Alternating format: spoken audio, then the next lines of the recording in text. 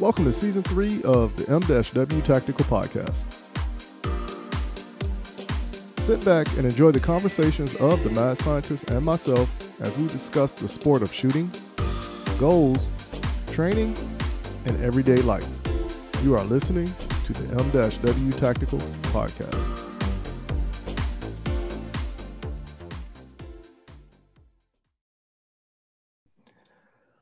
All right, good people. We're back at it again. Another podcast from the trio, as you know, as the M-W Tactical Podcast. This week's show is sponsored by Outdoor Dynamics. Their slogan is, "We pull the handle so you don't have to." Go check out what all they have to offer as far as your reloading competition needs. I think they got the best prices around. They have a quality products, and let John know you heard about Outdoor Dynamics on the M-W Tactical Podcast. So just go check out outdoordynamics.com and get those competition rounds that you need for these upcoming matches in the further following months. We also have the South Carolina State match, the South Carolina section that is taking place 30 April through 2 May. Registration is open. And of course, the mad scientist was chasing me around on the range, talking about get people to sign up. So I don't want to get put in a headlock. So please go sign up for the South Carolina section taking place 30 April through 2 May in Belton, South Carolina. And go shake the mad scientist's hand so he can leave me alone. All right. I'll be there all week, actually. All right, yeah. So here we go. Bringing in the first co-host. This guy actually turns the tools, has the knowledge, does a multitude of facets, but I'm surprised Marvel and DC hasn't made a character after him as of yet. I think his character name would be called That Gun Guy, but we call him the Mad Scientist. Dave. What's going on, Dave? Yeah, we need that gun guy. We need that. Hey, that's it right there. Well, they don't have a gun guy, do they? Well, you got Killshot from, remember the movie Suicide Squad? DC, yeah. He's a gun. Oh, he's a pretty badass gun guy. Yeah. He's on point, especially with no look shots. Yeah. He's got a little pure eyepiece thing. I don't have one. Yeah, that's true too. Yeah, well, you got the red dot, so that can count in that regard, you know. So, but how has your week been since the last episode? Been busy, man. We've been really busy at work, right. Which is good, which is very good. We've got potentially some new customers that are interested in some fabrication stuff. So we've been working on some new projects and been staying busy. I've been doing some stuff around the house and trying to keep up with my dry fire in the morning. Hey, that's it right there. I know me and Lucky had a conversation. I told him, I was like, Dave, wake up at 3 o'clock and start dry fire, right? I don't think he believed me when I said it. And I was like, yeah, he wakes up pretty early, especially when he go to bed at like 7, 8 o'clock at night. Yeah, I know. I get up at 3:30. Hey, I was not 3. Well, I got up at 2:30 this morning, not on purpose. I don't know. I woke up and my brain started turning and I couldn't get back to sleep. So you better than me because I had to catch up on some sleep. All right. So now bringing in the second co-host for the week. She also stated you cannot put the camera on her or she will not talk. So she is the one that keeps the operations going. She's the one that runs the calendar. She's the one that is running all the marketing campaigns. She's the one that is doing the bread and butter affairs for everything associated with M-W Tactical. Without further ado, Coach B. What's going on, B? Hi, Michael. Hi, Dave. How has your week been since the last time you've been on the show? It was good. Not quite as busy as the week prior with all the birthdays. So it's been good. Right. So, without, the busyness, I always said busy is good because I think busy keeps your mind going, but at the same time, it challenges you. And before you know it, it's over with. And then without the busy challenge going on, you're probably looking for the next challenge because that challenge probably was too easy for you. Right. Well, 3 birthdays in 1 week is not very easy. That's a Especially lot. whenever they're teenagers. Yeah, that's it So. right there. So, but I think we're going to have an interesting conversation for this show. So once again, thank you for coming on, and hopefully within the next 6 episodes, we probably can convince Coach B to get on camera, not just the microphone, but you know how it go. All right, so bringing on the third co-host for the M-W Tactical Podcast. This right here is the one we call the little assistant. She's also the one that actually tells me, do this, do that, post this, post that. And she gets mad or upset when the decision she make is not followed. And then too, she always puts me on punishment. So I'm going to go ahead and welcome the little assistant. How's it going for you, little girl? Good. Good. That's all you're going to say. Good. Good. Wow, okay. So how was your day today? Awesome. You had an awesome day? Awesome. Yeah, so we're gonna do some arts and crafts here in a little bit. Whereas we ended up getting her a baby Yoda and a little dog, so we're gonna paint those later on so she can do some arts and crafts and show that art skill that she got. Very cool. So you said you wanted to do the podcast again, so here we are again. Yay! Yeah, Here we are. Right. Anything you want to talk about specific? No. No. No. No, okay. Well, we don't have to talk about anything specific. I do want to say, everybody, I've been reading and seeing some stuff that's concerning to me. And, as far as what's going on with the current administration, where firearms are in play.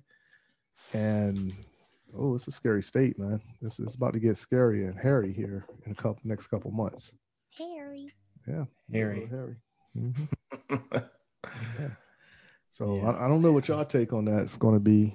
Whereas when I look at it, I see a lot of stuff happening, but it's like they're working backwards for their agenda. So they stated their goal, and the goal is set, and they're working backwards to the agenda to now. But I believe that whole tactic of, people don't understand this, or they're not smart enough to do this, that's outdated. But we do need to get people active to become more proactive in the decisions that's about to be handed down, from the upper leadership of government. But in the same time, you look at it like, what can we actually do? What are we going to do? How are the people going to come up?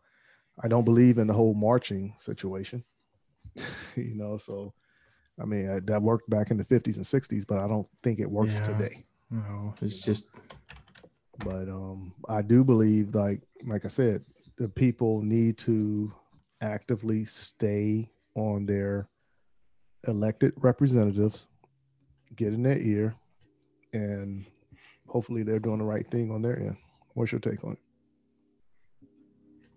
I feel the same way. I saw a discussion on Facebook today, but it wasn't about firearms. And it was someone just discussing politics and things that are happening outside of firearms.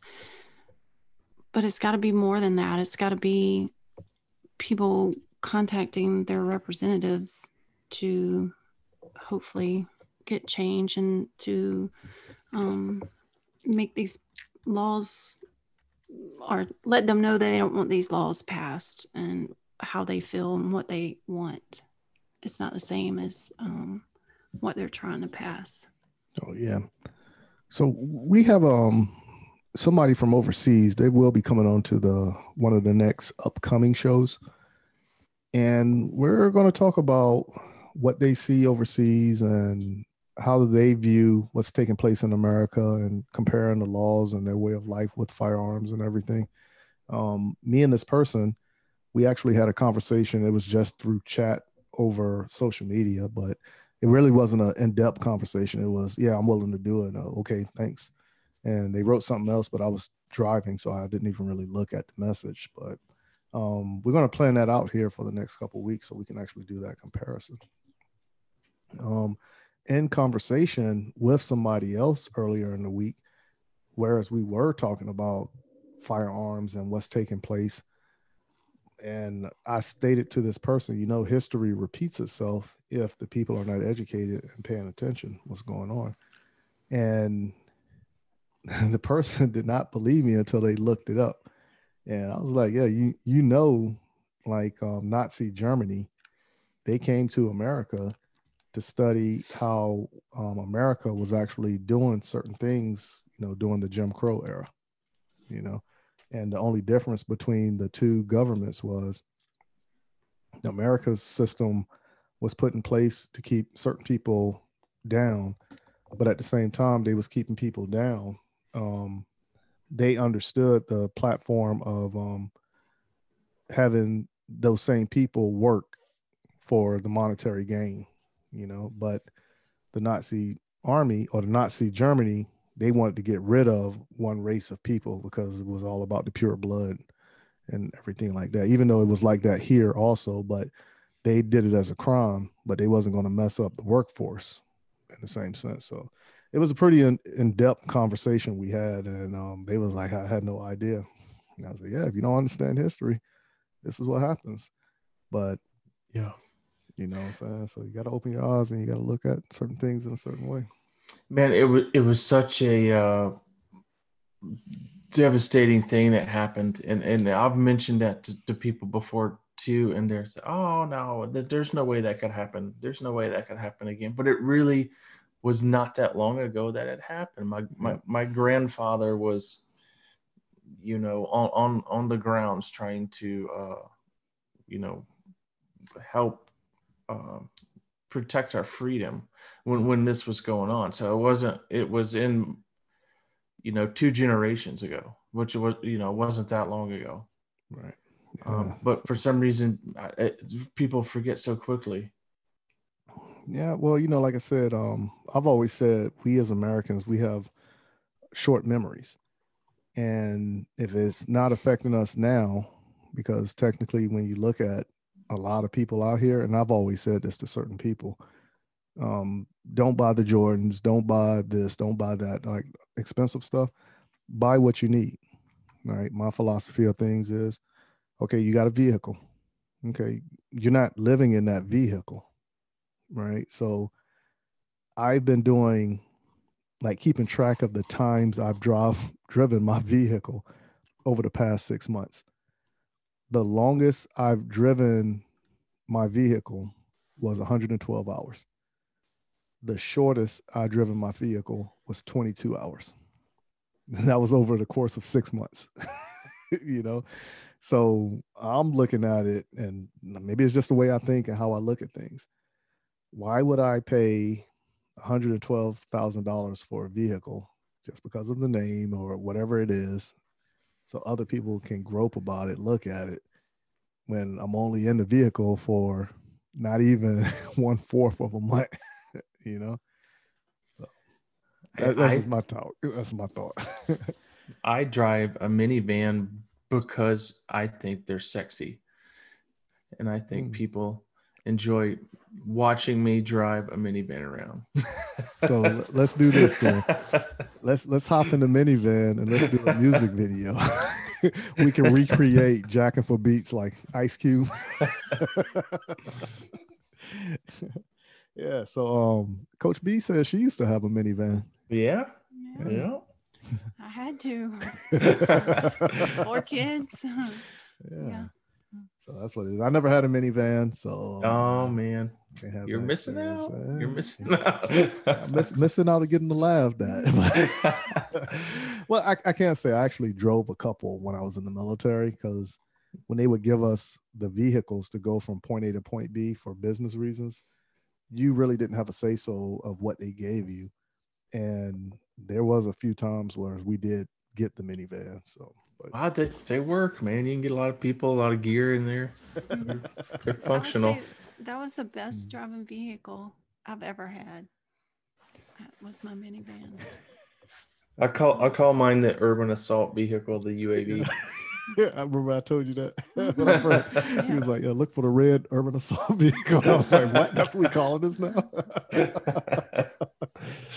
That's what it is. So let's go ahead and jump into a quick commercial break and come on back and hit up these main talking points for the show. And we're actually going to have an interview from the founder of Walk the Talk America, Michael Sedini, who is actually a friend of mine. And yeah, he has something interesting going on, and it's something positive, but I think the powers to be are overlooking it, whereas we were talking about the positive change that can come within the gun laws and everything. So let's go and take a quick commercial break, and when we come back, we'll jump into this conversation and then hear what Michael Sedini has to say about Walk the Talk America. So please stay in your seats, turn the volume up, and here are a few words from our sponsors.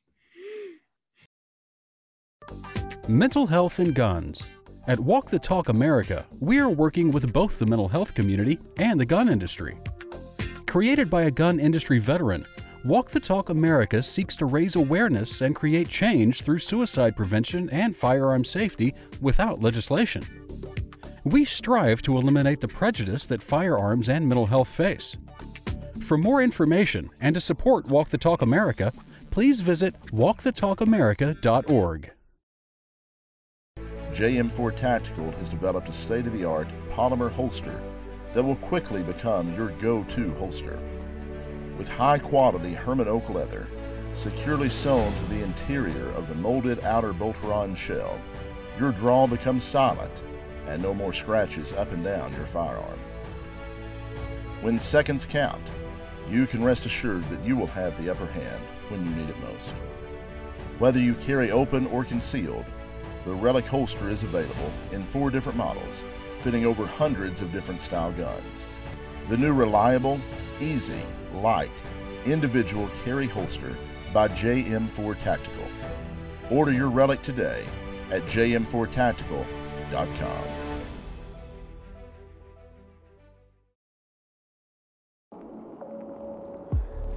What's up, good people? This is Michael Woodland from M-W Tactical. This is Coach B from M-W Tactical. And we are asking for your help with 2 GoFundMe campaigns that we have started. The first one is we are making a professional movie, and it's going to be about our day-to-day life within the sport of shooting. Details about this campaign can be found by visiting gofundme.com/we are making a professional movie. The second campaign, we are asking for you to donate to give financial assistance for those who cannot financially get the training they deserve. Remember, there are a lot of first-time gun owners out there, and I am asking for everyone in the gun industry to come together and make our community stronger. For more details, visit gofundme.com/free firearms training. Remember how important training is to keep everyone informed and safe. All right, good people. Welcome back to segment 2 of the M-W Tactical Podcast. And before we go any further, I owe everyone an apology because last week we were supposed to have an interview with JM4 Tactical. But if you're following the news or even live in Texas, you understand what's taking place in Texas right now with the bad weather. And when the interview was supposed to take place, that was when they lost power. So I apologize for not having an interview segment last week, but we're going to actually get JM4 Tactical on in the upcoming weeks as well. So, but for everybody who's living out in Texas, everyone is in our prayers. And if you need help, reach out. And I'm pretty sure there's going to be organizations that go ahead and come forth to render that assistance for those who are in need.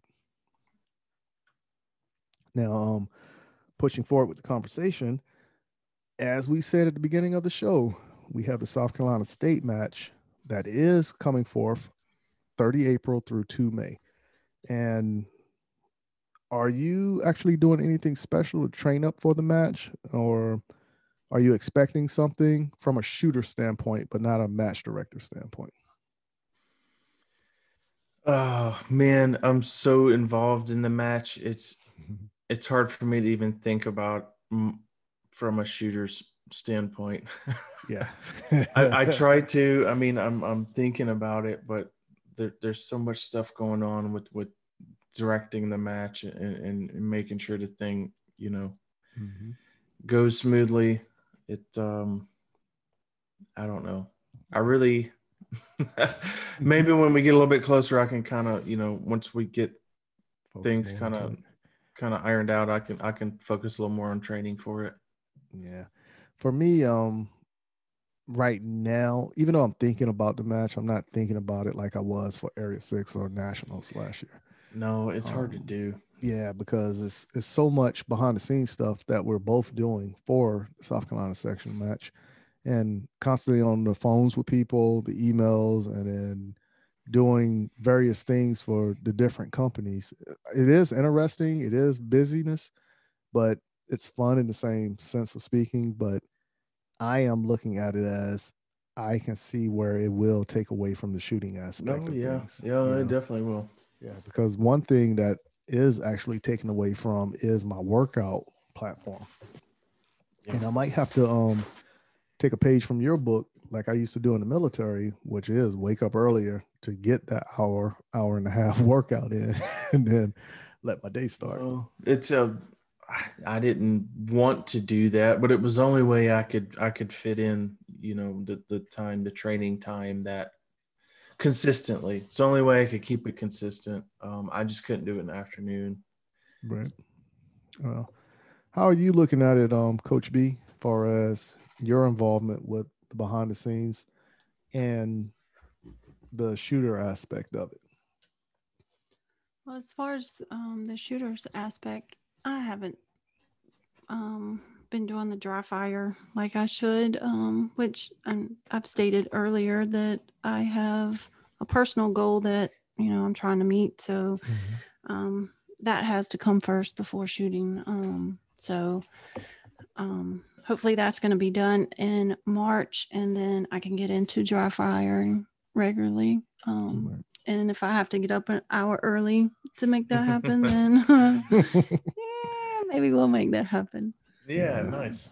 Well, I did find a reconnection with dry fire as well, and doing the whole trying to get the reload in as fast as I can. And I think I'm nipping at the 0.85 mark. I did take it down to 0.90, I think it was. Yes.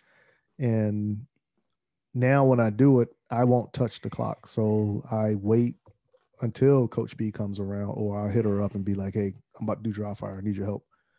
And I give her the clock, but sometimes she'll be messing with me. So it'll be like, beep. When I reset, as soon as I put my hand, beep, like, oh, you gotta let me get ready. I'm throwing magazines on the wall and knocking over stuff. So, of course, she's sitting over there laughing and everything. I was like, yeah, okay, I don't see you over here doing it with me. But I did find a re-emerging of dry fire also. So, and I'm about to put the target stands back up in the backyard and run around the backyard like we did last year.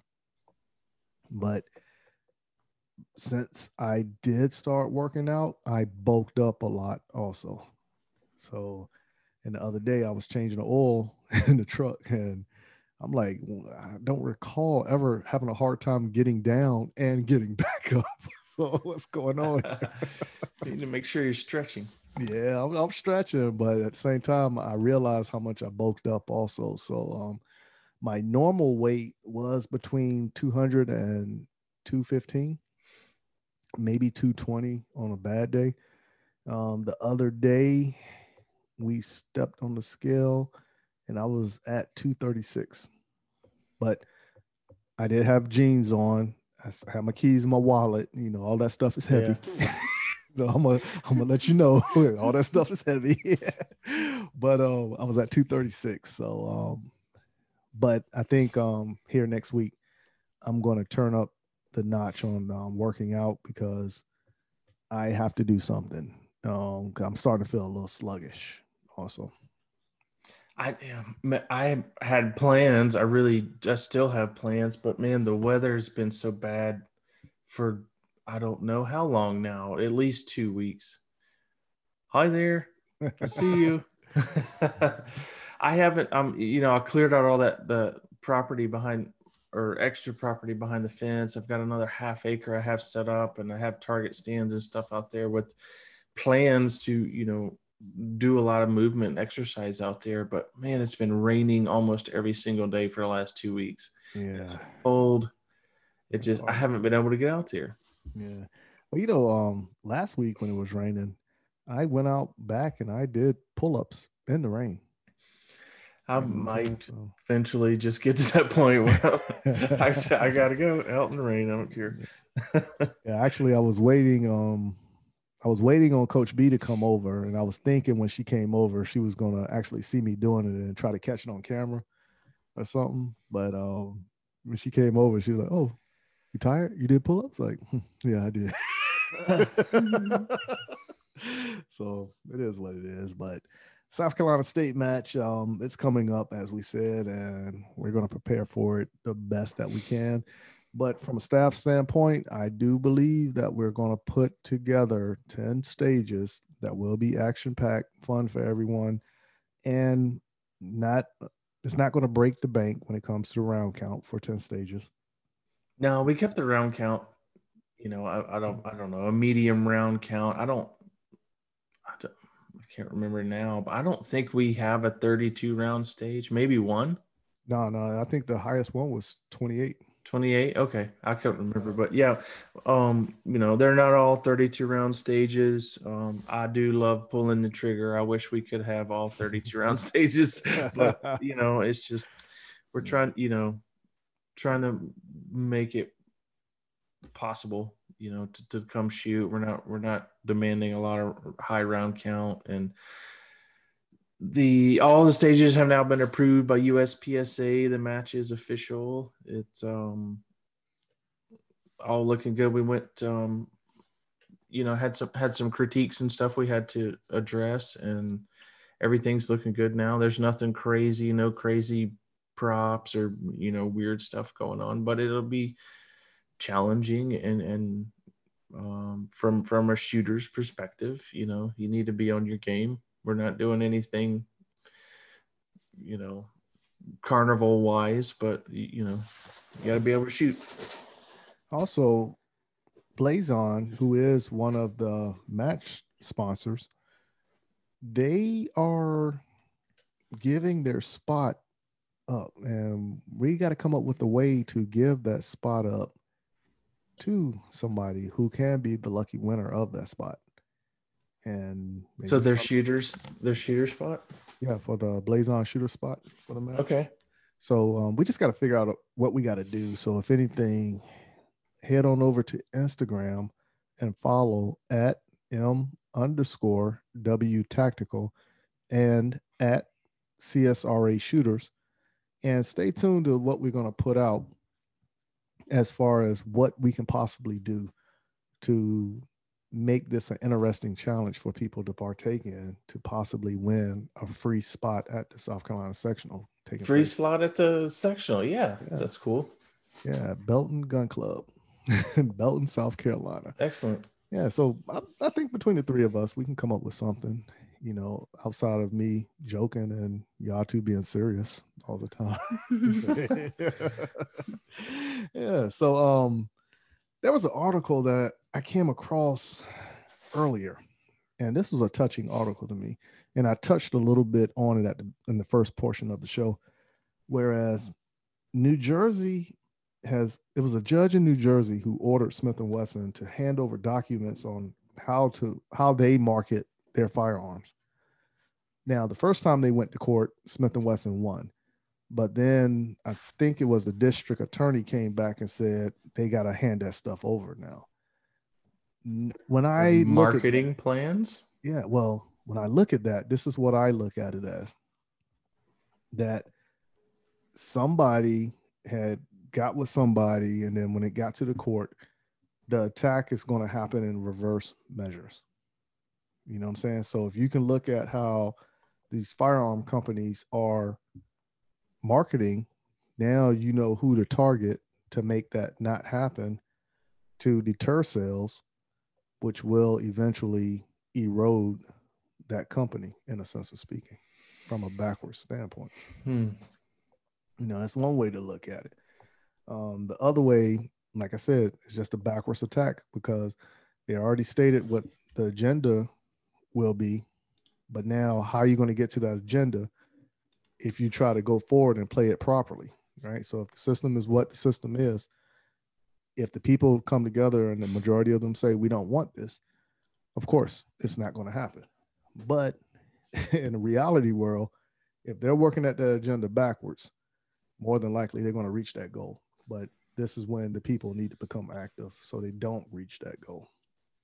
But I also believe the Second Amendment is the gateway to changing the other amendments. So if you happen to change the Second Amendment behind like this nonsense and doing all that, now you're starting to infringe on people's rights now, in a sense of speaking. Yeah. This is totally our civil right.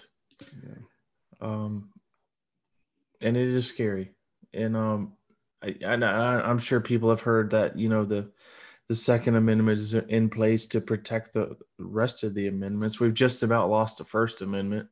Mm-hmm. Our freedom of speech just about gone now. Yeah. You know, if we lose the Second Amendment, you can just about bet that the rest of them are gone. Oh yeah, most definitely, man. The thing that catches me is when you read, I can't remember the number, the HR bill for the new the 157, is that what it is now? For whatever reason, I was thinking 415, but whatever the number is, when you go back and you read the outline of everything that's changing, it only affects 127. 127. It only affects us. And when I say us, like, we're not millionaires. You know, some of us are barely making it. You know, we are living comfortable, but how many people are barely on that comfortable line?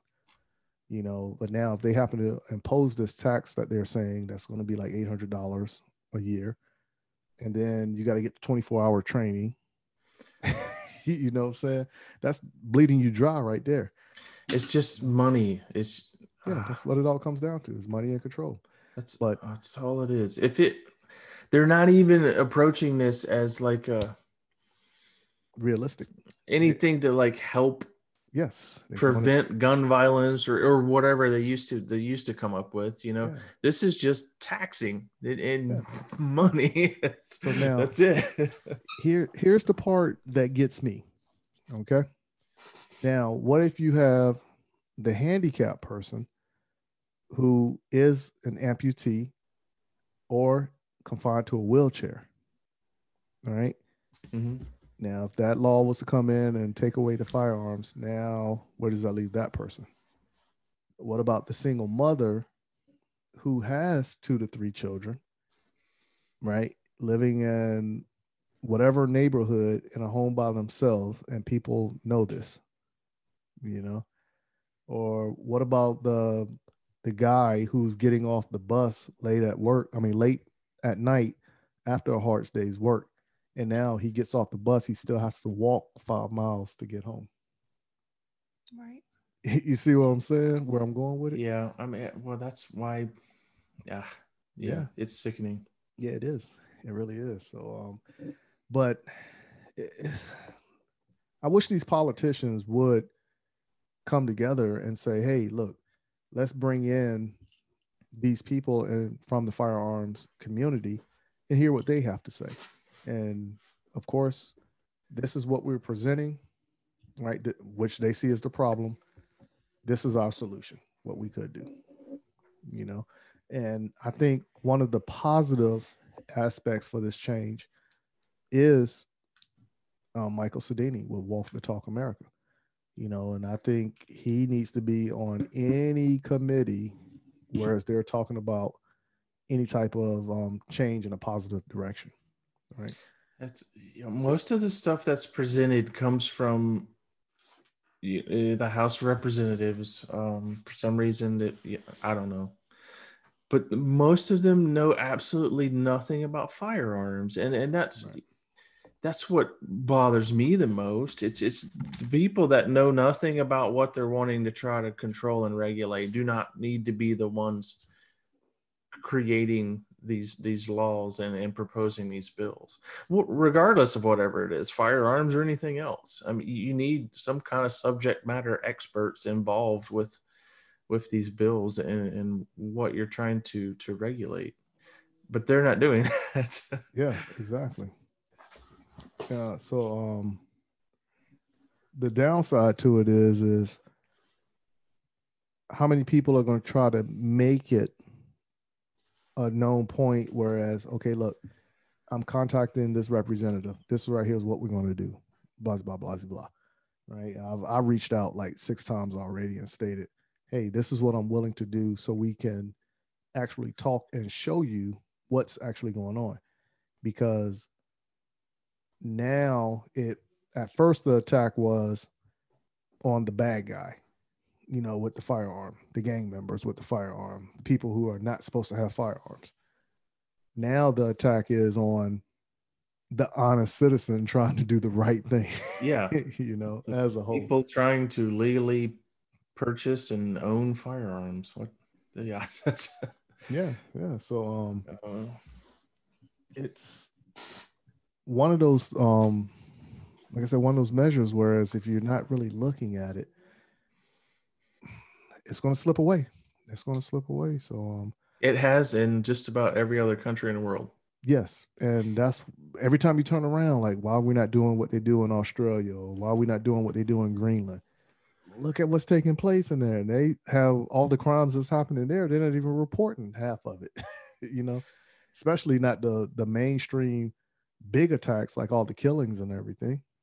You know? I don't know where our listeners from that we're having on the show, but I've talked to a couple of people that are from Brazil who have moved here from Brazil, and there is so much crazy crime in Brazil because of the gun restrictions. The criminals there know that the majority of citizens there are not armed. They're not allowed to be armed legally, not allowed to own firearms, so they can pretty much just do whatever they want to do.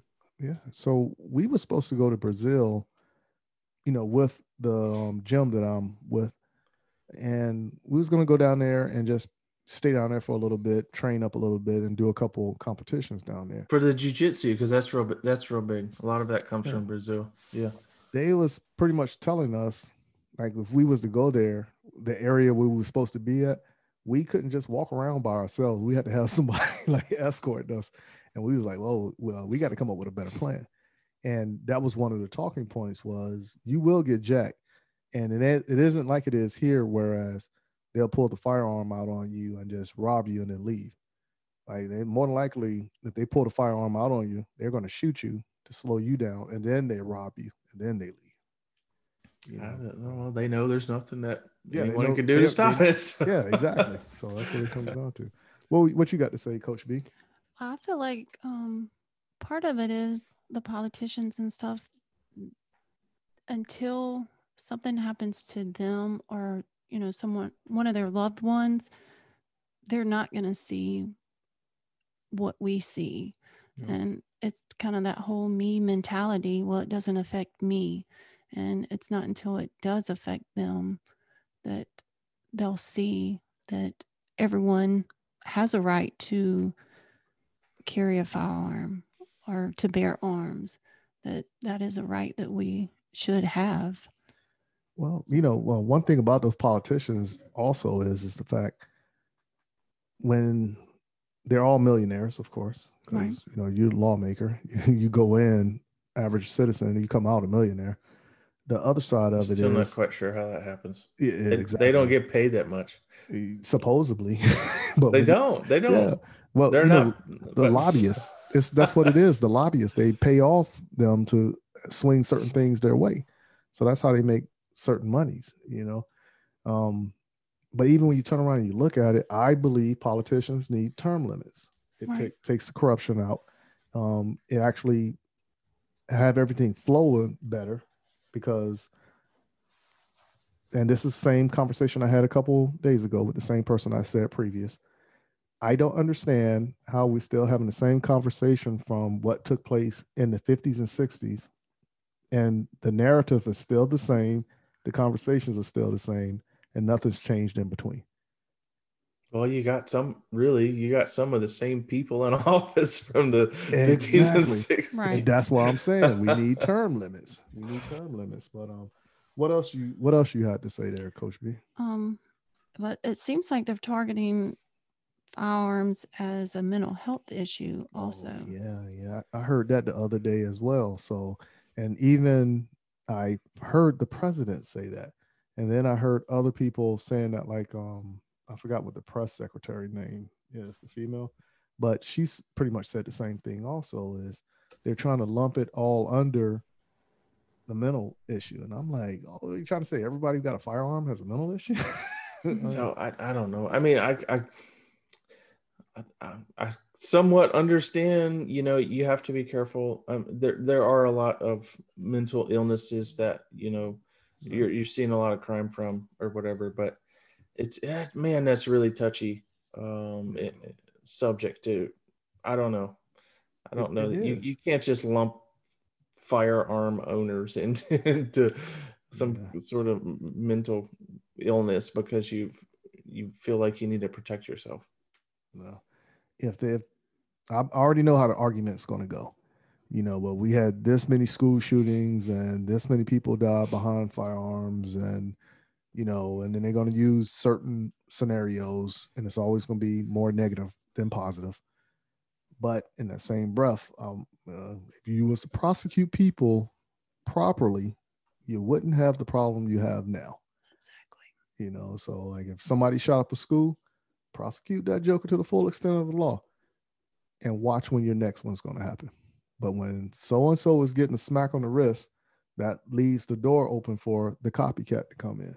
Mm-hmm. Now he gets a smack on the wrist and it just keeps going. No, prosecute those guys to the full extent of the law. Right. And that's going to deter that stuff from happening. Right. Ask me how I know, because when I was a kid, whenever my brother did something wrong and I saw the butt spanking he got, no, I ain't doing that. I ain't going over there. I ain't touching that. Right? It deterred me from doing that as being bad as a kid. Well, the some of the publicity that the media gives these guys even builds on others. They think, well, they could outdo this guy that did the school shooting to get more publicity. It's the media pushes some of that stuff too. Yeah, but that we already know negativity sells. Controversy is always going to sell. Because once again, I've always said people are nosy, when it comes to our way of life. And common point is when you're driving down the road, let an accident happen or a cop got somebody pulled over. Let it be on the interstate. You're almost going to come to a complete stop until you pass that incident. That drives me crazy. Yeah. People rubbernecking, and at the same time, they're just being nosy. Why? But all in all, when you turn around and you look at it, it's not a mental issue. It's not the blame on the gun. It's the blame on the people. And it's on both sides.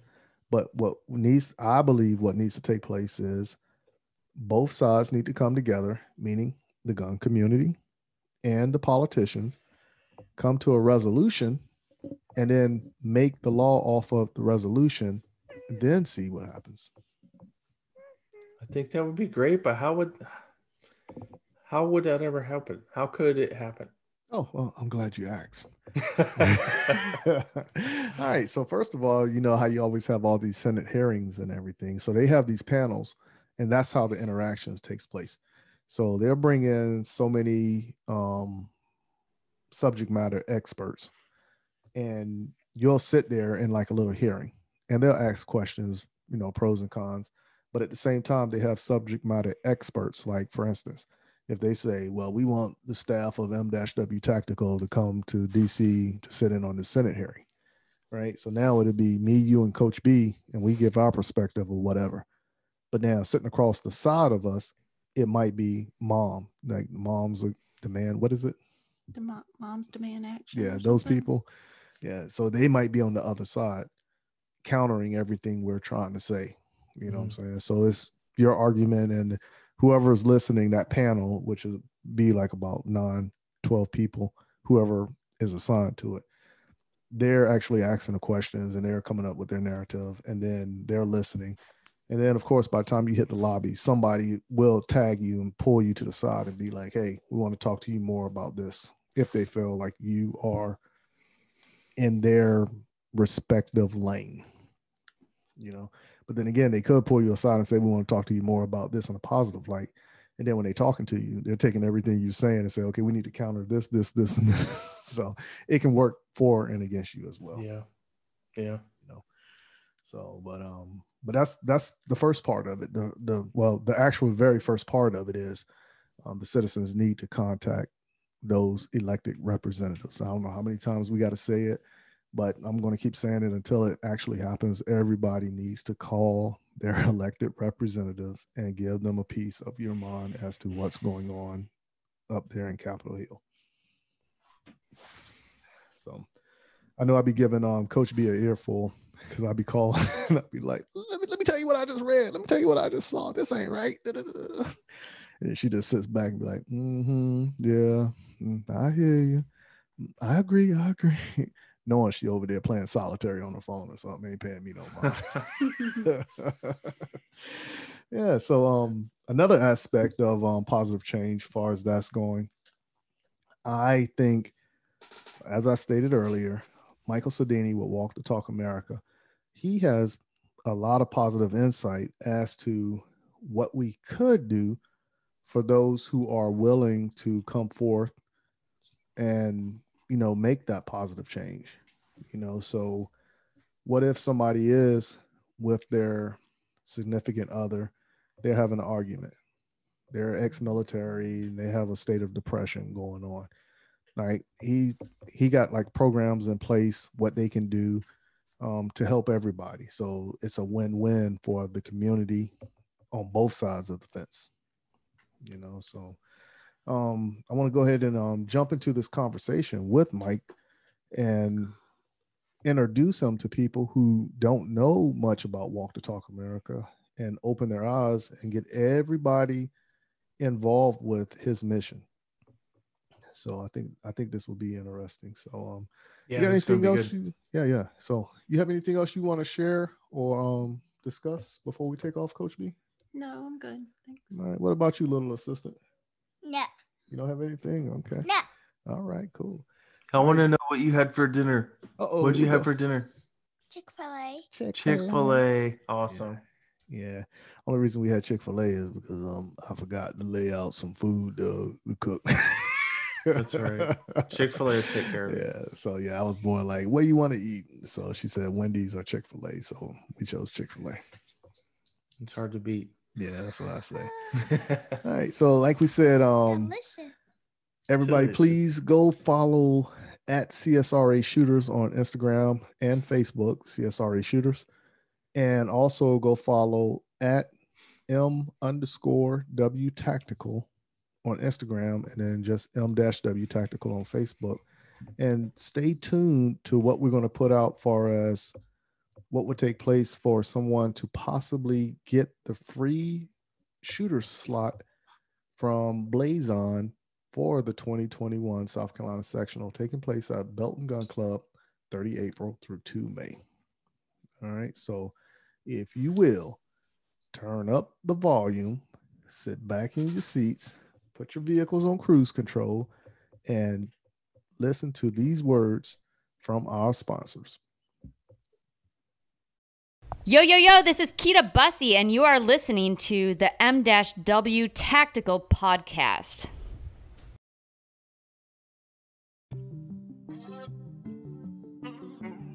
What's up, good people? Thank you for taking the time and listening to the M-W Tactical Podcast. Please go visit the M-W Tactical store at www.m-wtactical.com/store and help support our efforts by purchasing a shirt or two. If you haven't done so, go follow us on Instagram and Facebook by searching for M-W Tactical.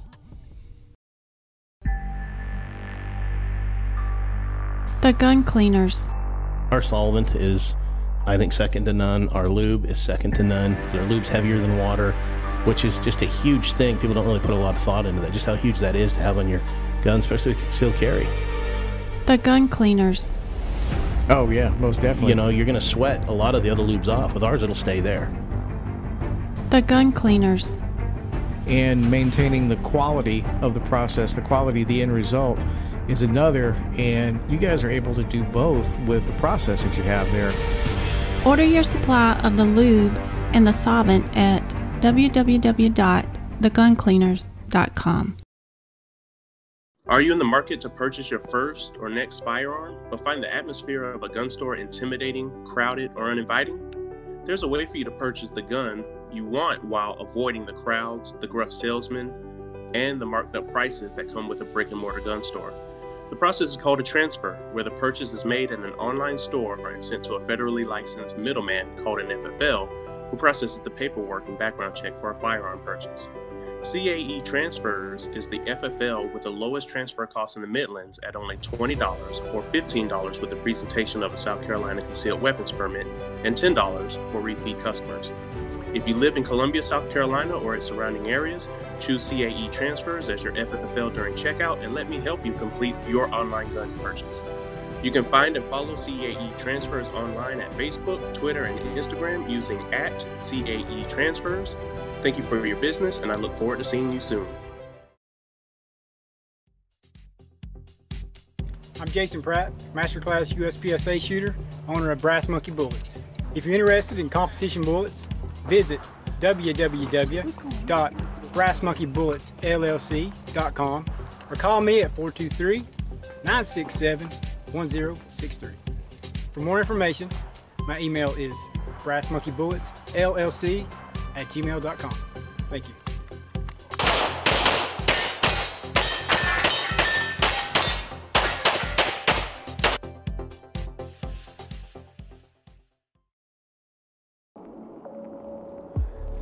What's up, good people? This is Michael Woodland from M-W Tactical.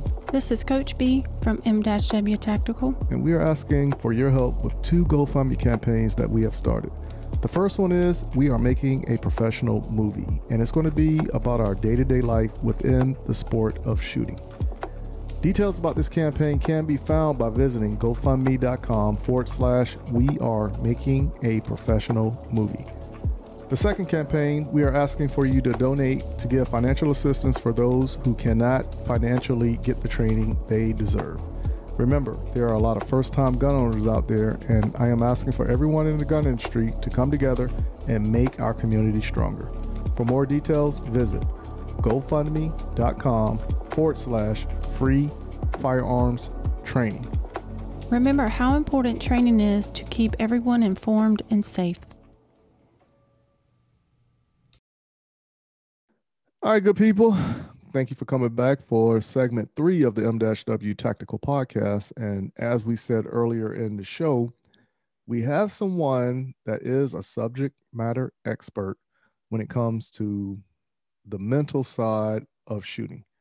And I'm not saying the mental side of shooting like focus and squeeze the trigger, but do 8 other things at one time. When I say the mental side, I'm talking about the health side.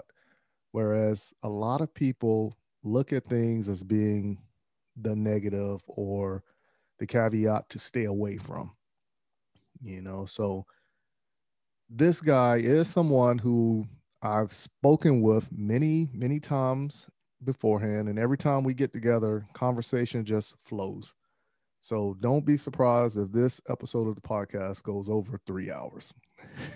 So without further ado, I want to bring my buddy, my friend, Michael Sedini from Walk the Talk America to the M-W Tactical Podcast. How's it going for you, Mike? I'm good, Mike. Thank you for having me. This is kind of long overdue.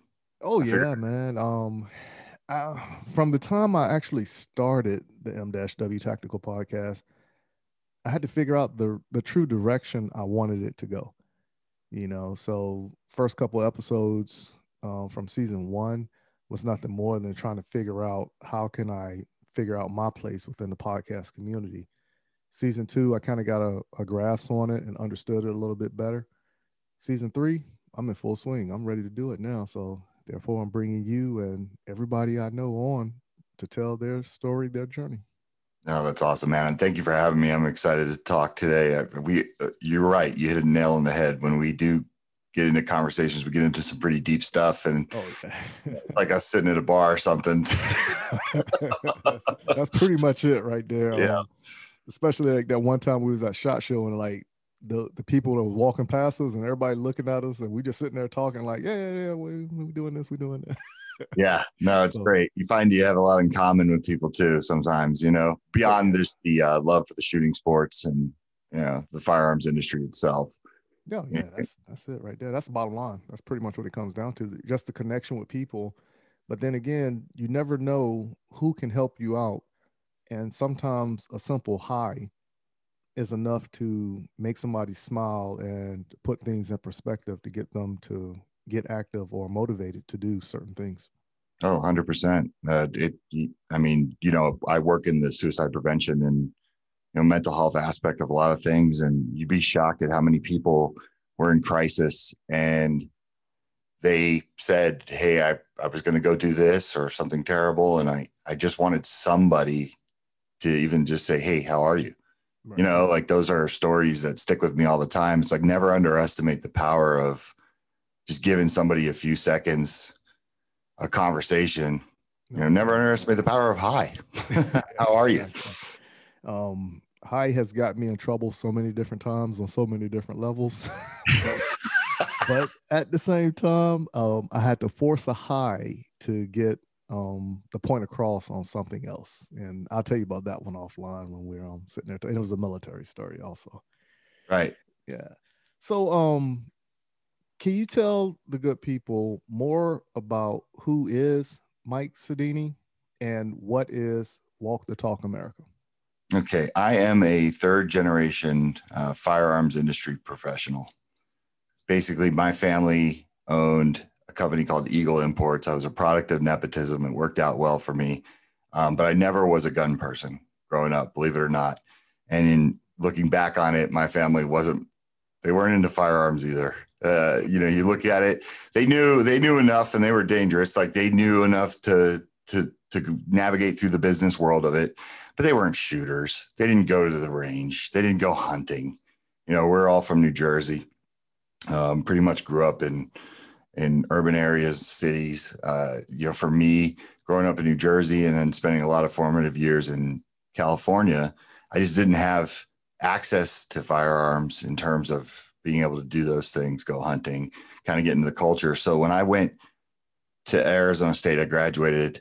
It was assumed that I was going to go into the family business, kind of got thrown into it. Didn't love it at first, just because when you're young, you think, I don't know if I want to do this the rest of my life. I don't know if I just want to work in the family business. So I left. I stayed for, I went in for like a year and took off, did a bunch of other things. That actually helped me business-wise because I ended up going and working for other people that had expectations and demands of me that my family they would have never put on me. Right. You think about it, being like a glorified secretary, making $40K out of college, not a bad gig. I probably should have kept my mouth shut and just rolled with it, but I'm glad I got out. And like I said, working for other people, you kind of understand what it's like to put real work in. Came back and, eventually became the president of the company. I was an owner.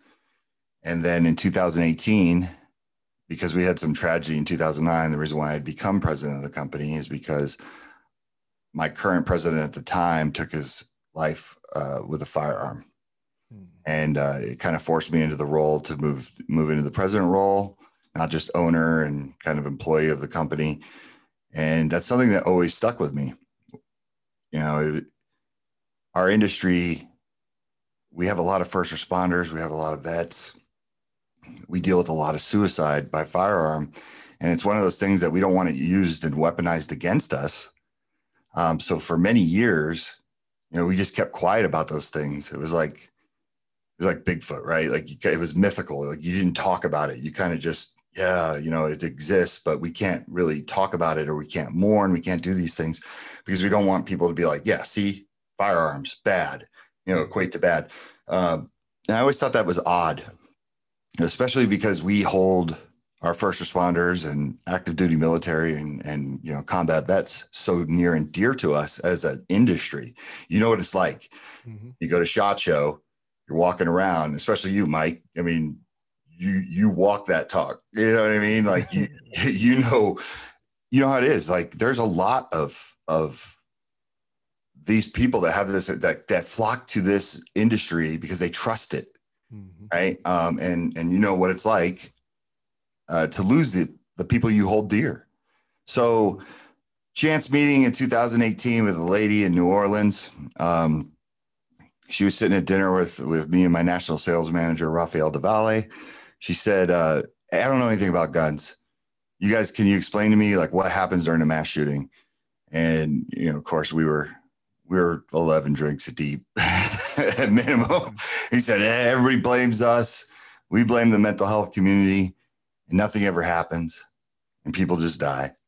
And she goes, well, if you know it's not you and you know it's the mental health thing, like how do you work? You must work hand in hand with the mental health community to find solutions. And of course we were like, no, not really. Like, you know, it's two separate things. But that question changed my life. And I became obsessed with the idea of how can we work with the mental health community to make Earth better in a sense, right? My initial reaction was, well, because my national sales manager goes, yeah, Mike, you should give like $1 a gun to mental health, right? Like he said that at the table. I thought, well, yeah, I could do that. And I could probably lean on a few other companies that I know because I've been in the industry for so long. I could probably get them to chip in too. And what if we were to work with the mental health side of things and give them the money they need? Because everything I had read said mental health has been defunded over the years, and go from there. Well, it turns out like it was a novel idea, but it wasn't realistic because they don't have the answers as well. You can't just hand money to somebody. It's just like everything in life. You don't always get to hand money and fix it. Mm-hmm. But that forced me to look at the firearms industry and say, well, what are the things we can do? How can we work with those in the mental health community without dealing with legislation? What are some unique solutions we can come up with ourselves to break the stigma of, you know, mental health and also break the stigma of firearms ownership? We're both too highly stigmatized. One's an industry, one's a community, right? Or they both can be considered industries, but mental health community sounds a lot better because really that's really what it is. We run parallel to each other, but we don't communicate. And that's what I was here to change. You know, it became kind of my calling. So that's the story in a nutshell, right? I think that's the... Yeah, that's perfect right there. So that opens up a lot of questions, especially after the election with the current administration and what's about to take place with the message from the current president as to what he stated to Congress as far as coming up with new gun laws or stricter gun laws. Now, has anybody from a political, has anybody from the political realm contacted Walk the Talk America in regards to talking about a possible solution or what you see compared to what they see? Not really. We had one instance where someone who was actually Underwood out of Illinois, She has notoriously taken an anti-gun stance on many things, but she did contact, or she didn't personally, but her people contacted Walk Talk America because they wanted an endorsement on a bill that would provide Gun 101 training to mental health professionals that work within the VA, which, even though she notoriously had an anti-gun stance, that is something I actually can get behind if they do it.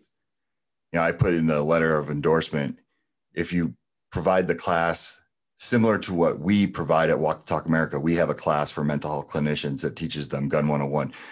It's a class that would be insanely boring for you, right?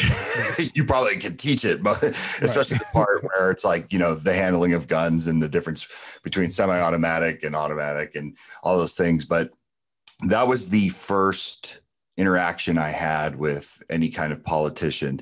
Now, my assumption with the traction that Walk the Talk America has gotten, and now that we're almost 3 years old, I'm hearing rumblings about politicians who want to sit down and talk to me, that have interest in talking, because here's the deal. The restrictions and the laws that we currently have in the books, or all these wacky things like HR 127, they're not working. If we saw a decline in suicide by firearm over the years, you can tie it to this works. It's going like this, right? So I kind of bring this attitude of, let's bring something new to this, right? Because the definition of sanity is doing the same thing over and over again and expecting a different result, right? And that's really what we keep doing. We keep playing the merry-go-round game with these laws. And many of these laws, they don't even realize it. It's stigmatize mental health. They're racist, they're elitist. And I'm here to point that out, but I'm giving it a different look, man. You'd be really shocked at how we're changing minds of those that are either gun neutral, but lean more to the restriction side, or anti-gun. Right. Yeah. So, I had a conversation not too long ago, and, one of the biggest questions now being proposed is there's a shortage of ammo, and a lot of people are starting to say that shortage of ammo is coming from all the first-time gun buyers. So this conversation went deeper into that. So we was starting to discuss how many people were against firearms at the beginning when the pandemic happened. Now, all those people who was against firearms are now trying to get a firearm to protect themselves, because now they actually see how the stuff can hit the fan. Right. But now, with that conversation that was in place, and once again, with the current administration, when they actually stated that the problem is the health side, they were trying to blame firearms for being a health issue, mental health issue, right? How does that sit with you in regards to everything that built up to now? Well, it's not as easy as being able to say it's a mental health issue. It's a very nuanced conversation. So it never really sits well when people on either side, right, on the firearm side, dismiss everything as a mental health issue, as I did, right, when I first started this. And then on the other side too, sometimes the politicians, even the anti-gun ones, they don't realize like what they're doing is adding stigma to the mental health issue. Right. It never has sit. It took me a while to get it. And let me give you an example. When we think about like a mass shooter, right? We think that it has to be a mental health issue. And yes, like at some point we all have to agree, like that's not normal behavior, right? Something happened, something got somebody there. But here's the deal. Unless that person has been diagnosed, we don't know if there is a mental health issue, and we'll never know. That's a guessing game. Right. And when I first got into this business, I was really trying to find answers, because I would talk to people, hey, mental health clinicians, like some famous ones, I would say, look, if this isn't a mental health issue, how can I go back to my people, the firearms industry people, and explain it to them so it makes sense? Because I think everyone would agree that it does seem like a mental health issue when people go off the rails, right? When they're in crisis. And what they explained to me was there's 200 different diagnoses of like mental health issues. Arachnophobia is considered a mental health issue. Really? Like fear of spiders. Yes. Yes. So that's when it becomes an issue, when you kind of paint it with one brush, right? Like this is mental health. And the best example someone gave me one time to really make it click in my head is they said, you could take 10 people who have schizophrenia and you can hand them a firearm and say, hey, keep this in your house, like use it for protection. And they could go their whole lives without doing a thing with it, without hurting somebody, right? I could come home one day and catch my wife in bed with my best friend and go into crisis mode and do something stupid. Right. And I've never been diagnosed with schizophrenia or bipolar disorder or anything like that. So it's a nuanced conversation, right? But the thing is like we can't just dismiss everything as it's a mental health issue.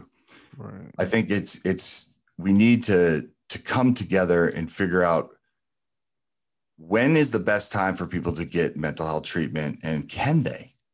You know, I like to call it like before stage 4, right? You don't wait till stage 4 to go get help. Unfortunately, a lot of people wait till stage 4 when it comes to like cancer, and it's too late. And we could do the same thing with our minds, right? We could just look for innovative solutions to get people the help they need when they're in crisis without fear of consequence. And I think that will make all the world a difference. Now, having said that, I am not sure we'll ever solve the suicide issue. Right. So when people ask me, what is your goal? Is it to reduce suicide? I think it's silly for me to sit up here and say, yeah, I want to reduce suicide. I want to reduce suicide by firearm. You see what I mean? It's a difference. I'm not sure we could do the other thing. Now, I'm no expert when it comes to the mental health side of things. And by being a leader in the military, this is one of the topics they hit on all the time. And it's one of those type situations, whereas if somebody even hints around to it, you have to take it serious, even if you know the person probably isn't serious, you know. And one lesson that it taught me, a big lesson, was when I was in basic training. I was platoon guide at this time frame, and you know, the drill sergeants would mess with you all hours of the night, so you're only getting maybe 2 or 3 hours of sleep on certain days. One of the other soldiers woke me up and stated another soldier was wanting to kill themselves. And where I'm from, Newport News, Virginia, you know, it's almost like Missouri. You have to show it to me to prove it to me, right? So what I actually said to the soldier was, wake me up when he do it and we'll deal with it then. And I got in trouble for making that statement. And the drill sergeant actually showed me in the regulations and everything that stated, like, this is something serious. You can't, even though where you're from and people say stuff like that and they only seeking attention, by this being like a Fortune 500 company, being the military, you have to take every instance serious, because if you don't, that's where you find the gaps in your organization. You know, so I was like, okay. But like I said, it was a learning lesson for me. So even when I'm talking to people, if something doesn't sit well with me, I'm going to say something to somebody else and get their opinion. And then, of course, we go ahead and we approach it or de-escalate it or whatever situation may be. Right, which is such a weird dynamic, because for the listeners, I've never been part of the military. I would have never made it in the military. But I do appreciate the fact that you guys are taught like not to show weakness, right? To keep pushing through when it's at its worst. I can see how that could be very confusing for you, especially if that's how you came up, if that was the culture of your neighborhood, right? Like if it was, hey, you got to deal with this. Like, this isn't that's a you problem, not a me problem. Like, so it makes perfect sense. And I think that's always been the weird issue, you know, hey, be a killer, be out there defending the nation. be tough as nails, then be really super sensitive when it's confusing. So I don't fault you at all for, you know, having that thought process back then. I'm glad that you're able to grow from it and learn, right? Because some people can't. Right. I mean, I have family members that would have never, ever admitted what you just admitted. Like, I had to learn. They would have just doubled down all the time. Like, you know, I was raised by some tough Italian guys. Like, that was the mentality. You couldn't break. You couldn't say, I'm having these thoughts. So it's an interesting dynamic. It's really tough. I like how you tied it back to a Fortune 500 business too, right? That's a real eye opener. Yeah.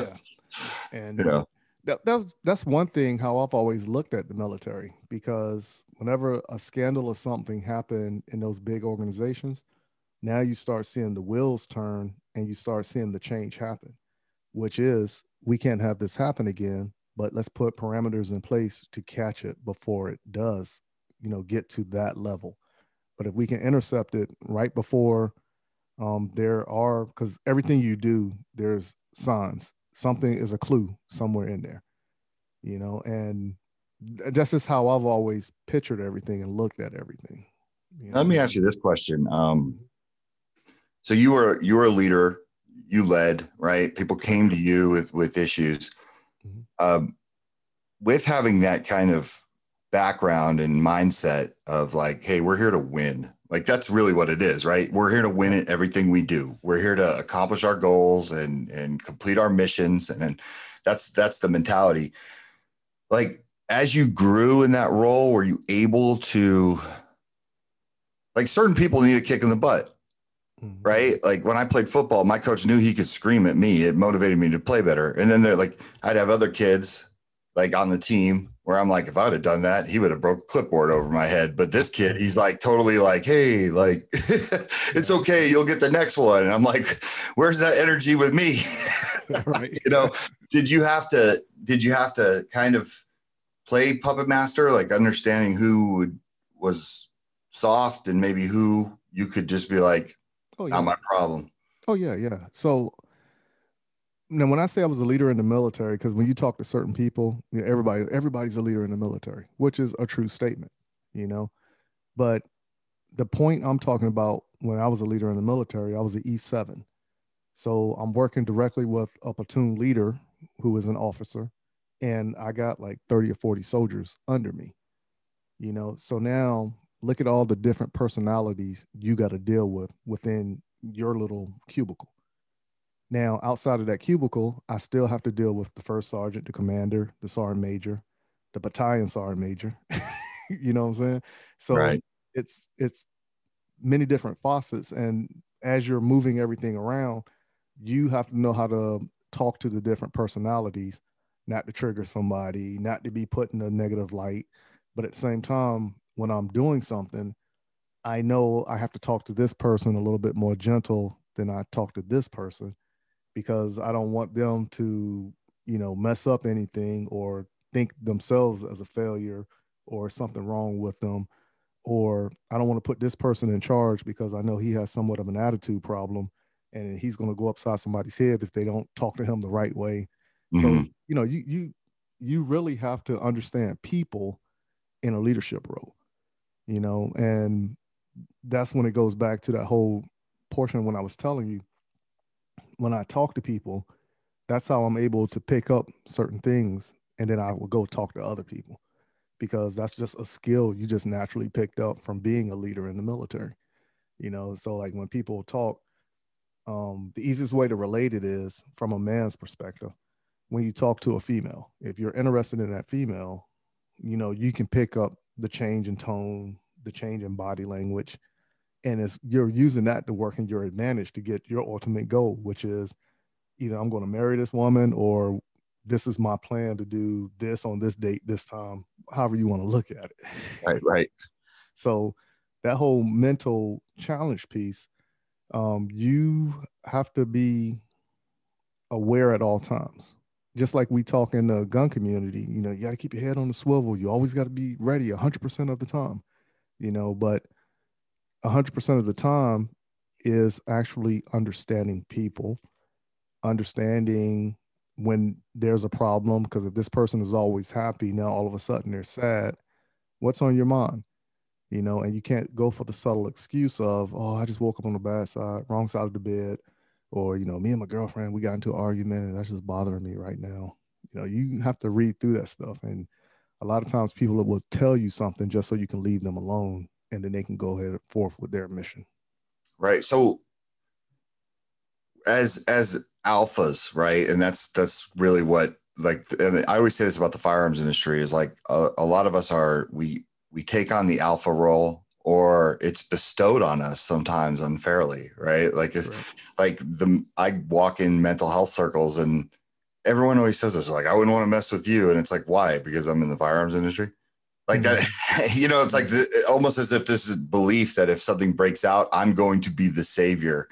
You know what I mean? Like, and you know, so you're in the military, and there is a lot of issues there with coming forward to get help when you're in crisis. Crisis is always temporary, right? And that's one thing that we think we need to start focusing on as a society in general. This not just in military culture, but crisis is temporary. Some will argue all mental health is temporary, right? Which I always kind of like that theory because it's empowering, because it means there's a solution at the end, or it's not the, you know, I have to live with this my entire life. Like, yeah, sometimes you do, but at other times, maybe you could really turn a corner, right? Did you ever have issues or see men that you thought he's really about to break and he's afraid to come forward and he can't? Oh yeah, that's happened plenty of times, especially when we was overseas. Different people handle stress differently. Everybody handles stress differently. That's how I should have worded that. At the same time frame, the way you was brought up in life and your experiences in life is how you're going to handle a situation. For me, being in the various firefights and, you know, taking life, it affected me, but it didn't affect me when I was in country. It didn't affect me until I got back here, because my mind state was, I got to do what I got to do to survive in order to get back here with my family.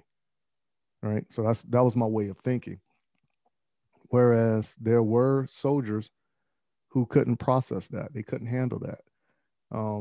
There were a lot of people who were tapping out in the middle of a mission or right before we roll out. You know, they started, I can't do this. I can't pull the trigger on somebody else. Well, you don't know if that's going to happen today or not. No, I'm not willing to take that chance. Right now, you can't just tell that person, hey, get your gear, get in the vehicle. Because once again, you have to take that serious. Right. If it does happen now, if you decide to fetal up on the side of the wheel of a vehicle, that hurts the manpower that we have out there, because the number that we going out that gate with, everybody has a role.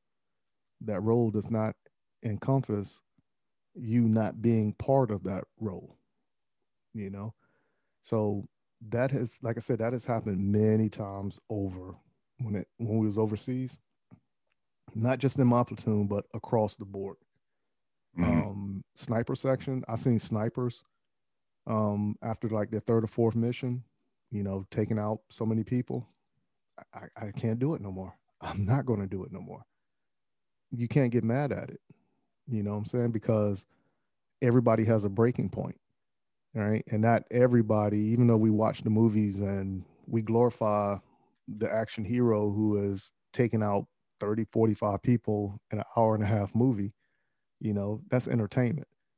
But when you associate that to real life, that's takes a toll on you mentally and physically, you know? So the downside to it was, how do you handle that situation? Because your reinforcements are back overseas, and now you got to wait at least 72 hours to get a replacement in for this person. All right. Do you bring somebody else to fill in for that person, or do you just cancel that mission? You know what I'm saying? So, I mean, you got to talk with your leaders and everything. And it was something that was challenging. It was very challenging. Does that, sorry, I know this is a Mike Sedini podcast interviewing. No, you're good. You're good. Because I'm fascinated with this because it really does tie into a lot of the people we help, right? Right. Did you ever get to a point or, where you kind of were looking around and, all right, let me ask you this. If someone was in that crisis moment and they did tap out, did they have any chance of coming back or were they pretty much done? From my perspective, I looked at it as you were done because of the severity of my job. I wasn't willing to put nobody else's life in the line of danger off of a wishy-washy thought. Mm-hmm. So once you start displaying the whole, this isn't for me, I can't do it. Now, 2 hours later, I'm good. I'm ready to get back in it. I'm not willing to take that chance, the second time around. And that's interesting because therein lies the problem, right? Is I think about all my life, like anxiety. I didn't understand what that was. Mm-hmm. Never had an anxiety attack or anything like that. And then in my mid 30s at SHOT Show, because of, I think, exhaustion, right? Like if anyone knows, have been to SHOT Show, it's like we burn it at both ends, especially when you have a booth at SHOT Show. Right. You're out drinking till 3-4 in the morning with customers, clients, friends that you haven't seen all year. And then you're getting up at 6 o'clock to go work the booth and get to the booth at 7. And I had an anxiety attack at night in my room. And I didn't know what it was, but I felt like I was having a heart attack. Right. And my thought process in my mind was get up and move. I felt like, they say if sharks stop swimming, like they die. Right. I was literally pacing around. And at some point I was like, am I going to have to call the ambulance, to come get me from the hotel? I really got nervous.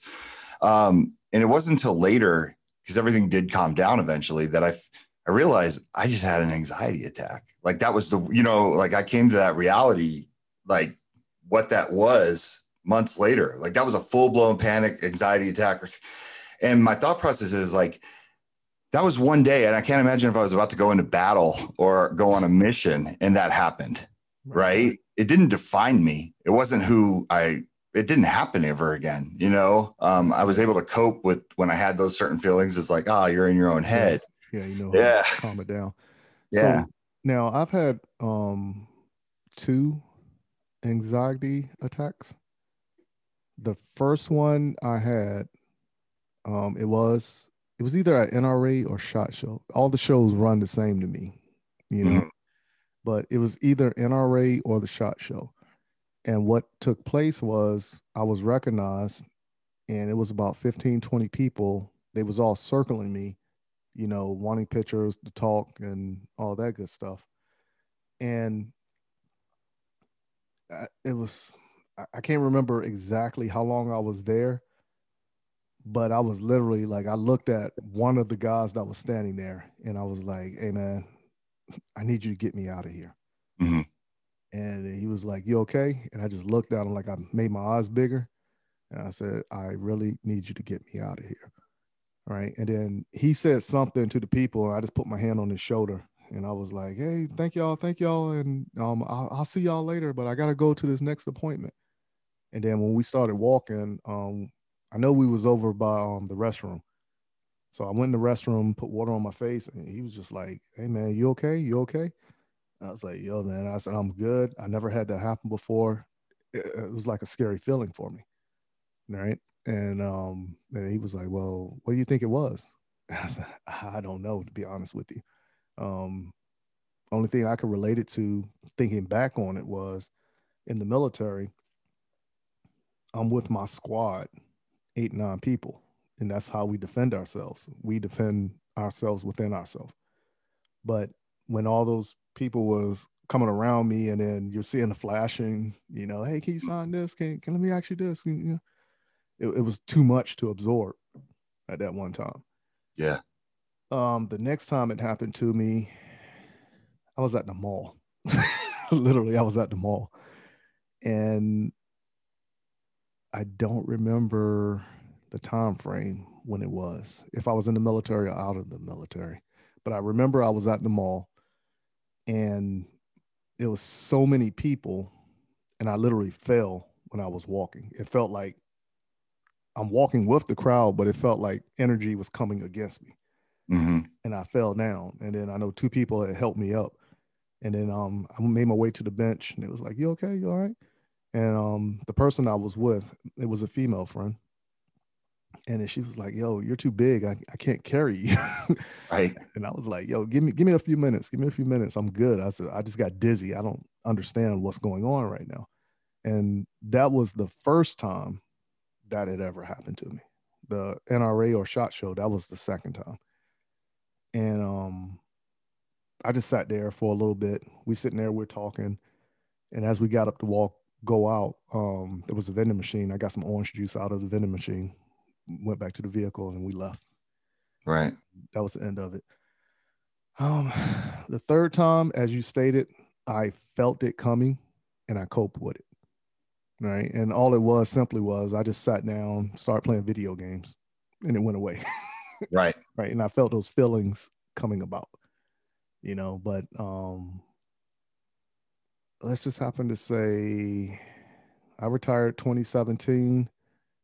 That time at NRA SHOT Show, that was probably 2018, and nothing has happened since, what I'm saying? Because I think once you actually was in that realm of thinking, you automatically, how to deal with it, how to cope with it, because you went through it one time already. Yeah, I agree with that 100%. And it's kind of like, one of the things that we do is provide free and anonymous mental health screenings to anyone in the firearms industry, right? We have the bands that we give out. We have the cards that we put in the stores. For the listeners, we have a card that many gun manufacturers put in their box that leads to these 13 different free and anonymous mental health screenings. One of them is anxiety. I tell people all the time, you don't have to be in crisis to go take a screening just to see where you're at. And what's unique about the screenings, or what I think is really cool, and this is a story that I tell all the time because I saw it work with my daughter. I grew up, as I said earlier, in a family where if I were to came to my father or came to my grandfather or my uncle, the people that I look up to, my Mount Rushmore, right? And I would have said, hey, I think I suffer from anxiety. They would have said, I'll give you something to have anxiety about. And we'd have to keep it moving. Like there's, it was a non-starter. Like there's no way we could, in their defenses, you have to understand they did not know or understand back then what we do now. Exactly. Well, definitely 100%. Right. That's why I'm not mad at them, but it's the way it was back then. Right. And sometimes it's the way it still is. Right. Because some people don't take the time to figure out what's going on. They're stuck in their ways, right? Like my 80-year-old grandfather, you could never tell him anything. He knew everything, right? Right. I knew everything at 21. Right. Now realizing I didn't know anything. But, my daughter comes into my office and she says, hey, Dad, I think I suffer from anxiety. And I said, it was like a teachable moment. I said, hey, sweetheart, the little band, actually, it wasn't the band. It was at the time, we didn't have the band idea. It kind of sparked the band idea, but it was like, hey, the organization that your father works with, Mental Health America, go on there, take a screening, answer it honestly. Don't answer it as if you're answering for people that they're going to show up, and see where you see where you land on it. Right. Like, so she comes in 2 days later. She's like, hey, Dad, I took the thingy. I was like, what are you talking about? She said, for anxiety. Oh, how did it go? And she smiled. Right. And she goes, I only have mild anxiety. And I said, that's a good thing, right? You feel better? And she said, yeah, I feel a lot better. And she said, I'm actually going to give this to a friend of mine too. And I said, well, yeah, because it teaches you how to deal with it, right? Because it gives you these little pointers, if you go through. And, I thought about that. I was like, it's such a simple thing. And people are just like, yeah, what's the screening really going to do? Well, for us in the firearms industry, and for us that are first responders or combat vets or active duty military, our privacy is important. So it's a good way for people to go in and you don't have to be in crisis. It's like, hey, where do I fall on this spectrum? You know what I mean? When it comes to anxiety or, You know, if you had a sneaking suspicion, you may have bipolar disorder, like go take a screening and just see where you're at. Yeah. You don't have to do anything after that, you know, and maybe you could learn some tips to where, like you said, on that third time that it came, you knew you were in control because you're like, I know what this is. Right. And I know what to do to mitigate it. Yeah. So, and, you know, a lot of people who don't know attribute it to stress. You know what I'm saying? It is a form of stress, but there are different levels of stress also. So, but what they say in that G.I. Joe, knowing is half the battle. Yes. That's how you do it. So how can the good people find out where to take this assessment, and how can they find out more about Walk the Talk America? They can visit WTTA.org or walkthetalkamerica.org. On social media, on Twitter, Instagram, and Facebook, it's at Walk the Talk US. There's a lot of information on there, you know, every platform that kind of explains what we do and all the different programs. Once again, you can go on there and take a free screening. It's free and anonymous. It's great, right?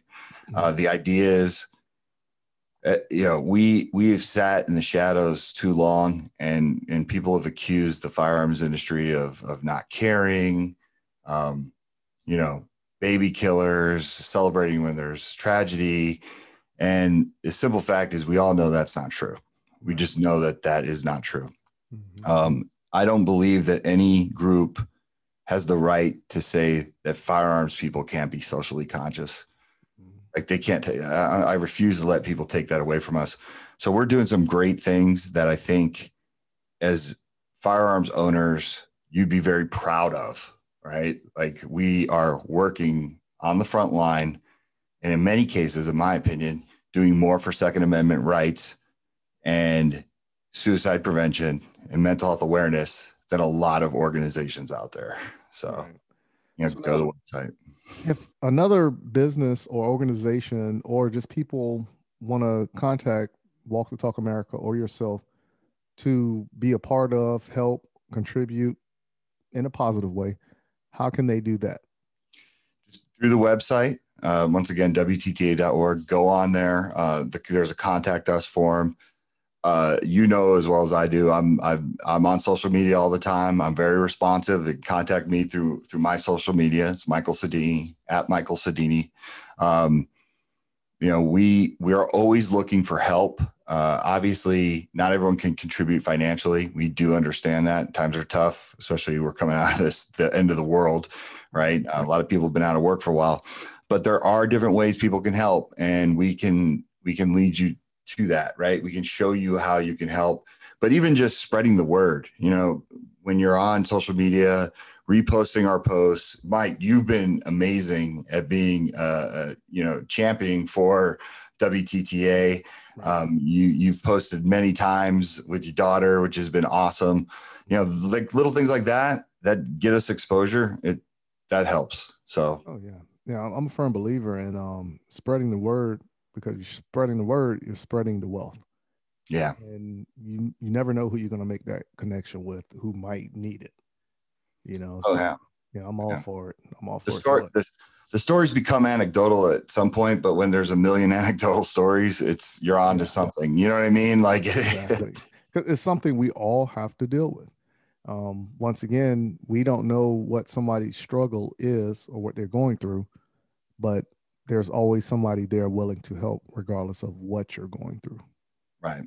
Right. You know, so it's one of those moments, whereas I was excited when I first heard about, you know, the endeavor that you decided to take on, and then just looking at it over the course of time, how it snowballed to what it is now.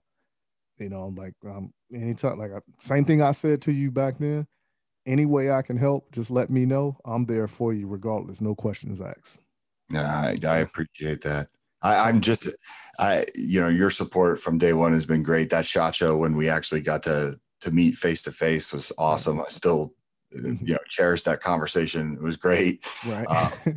Yeah, that was the funny thing too. Is like that was one of those early mornings, and I was like out of it, right? And you're just like Mike, and I'm like, somebody calling me. I mean, you know how it is when your name is Mike. Like, right. people call out that name all the time. It's like, when in doubt, just say his name. His name's Mike. Right? But, I thank you for that support. And I really, you just said something like snowballed. Yeah. Like, it's crazy. I think about how far we've come since our conversation at that SHOT Show. I never would have thought it would get to where it's at today. This is really, the message has transcended different walks of life, and it really speaks to people. And that's what I think I'm most proud of, is it does speak to people that aren't even firearms people. Right. Like they can get the concept. So, WTTA.org, go there, read about the programs, just check out the website. It's started by gun people for firearms owners. Yeah, that's it right there. So please, everybody, go check out Walk the Talk America and see what they have to offer, and then contact Mike, tell him you heard about it through the podcast, and give your thoughts, give suggestions, give input, give what you can. We're going to bring you back again, Mike, so we can have part 2 of this conversation, because there is so much we didn't touch. And we're restricted on time, of course, but within the next couple of weeks or so, we'll bring you back on and we'll continue this conversation. Yeah, thank you. Anytime. That will work. So once again, thank you for coming on to the M-W Tactical Podcast. And if everybody will, please stay in your seats, and here are a few words from our sponsors. Are you in the market to purchase your first or next firearm, but find the atmosphere of a gun store intimidating, crowded, or uninviting?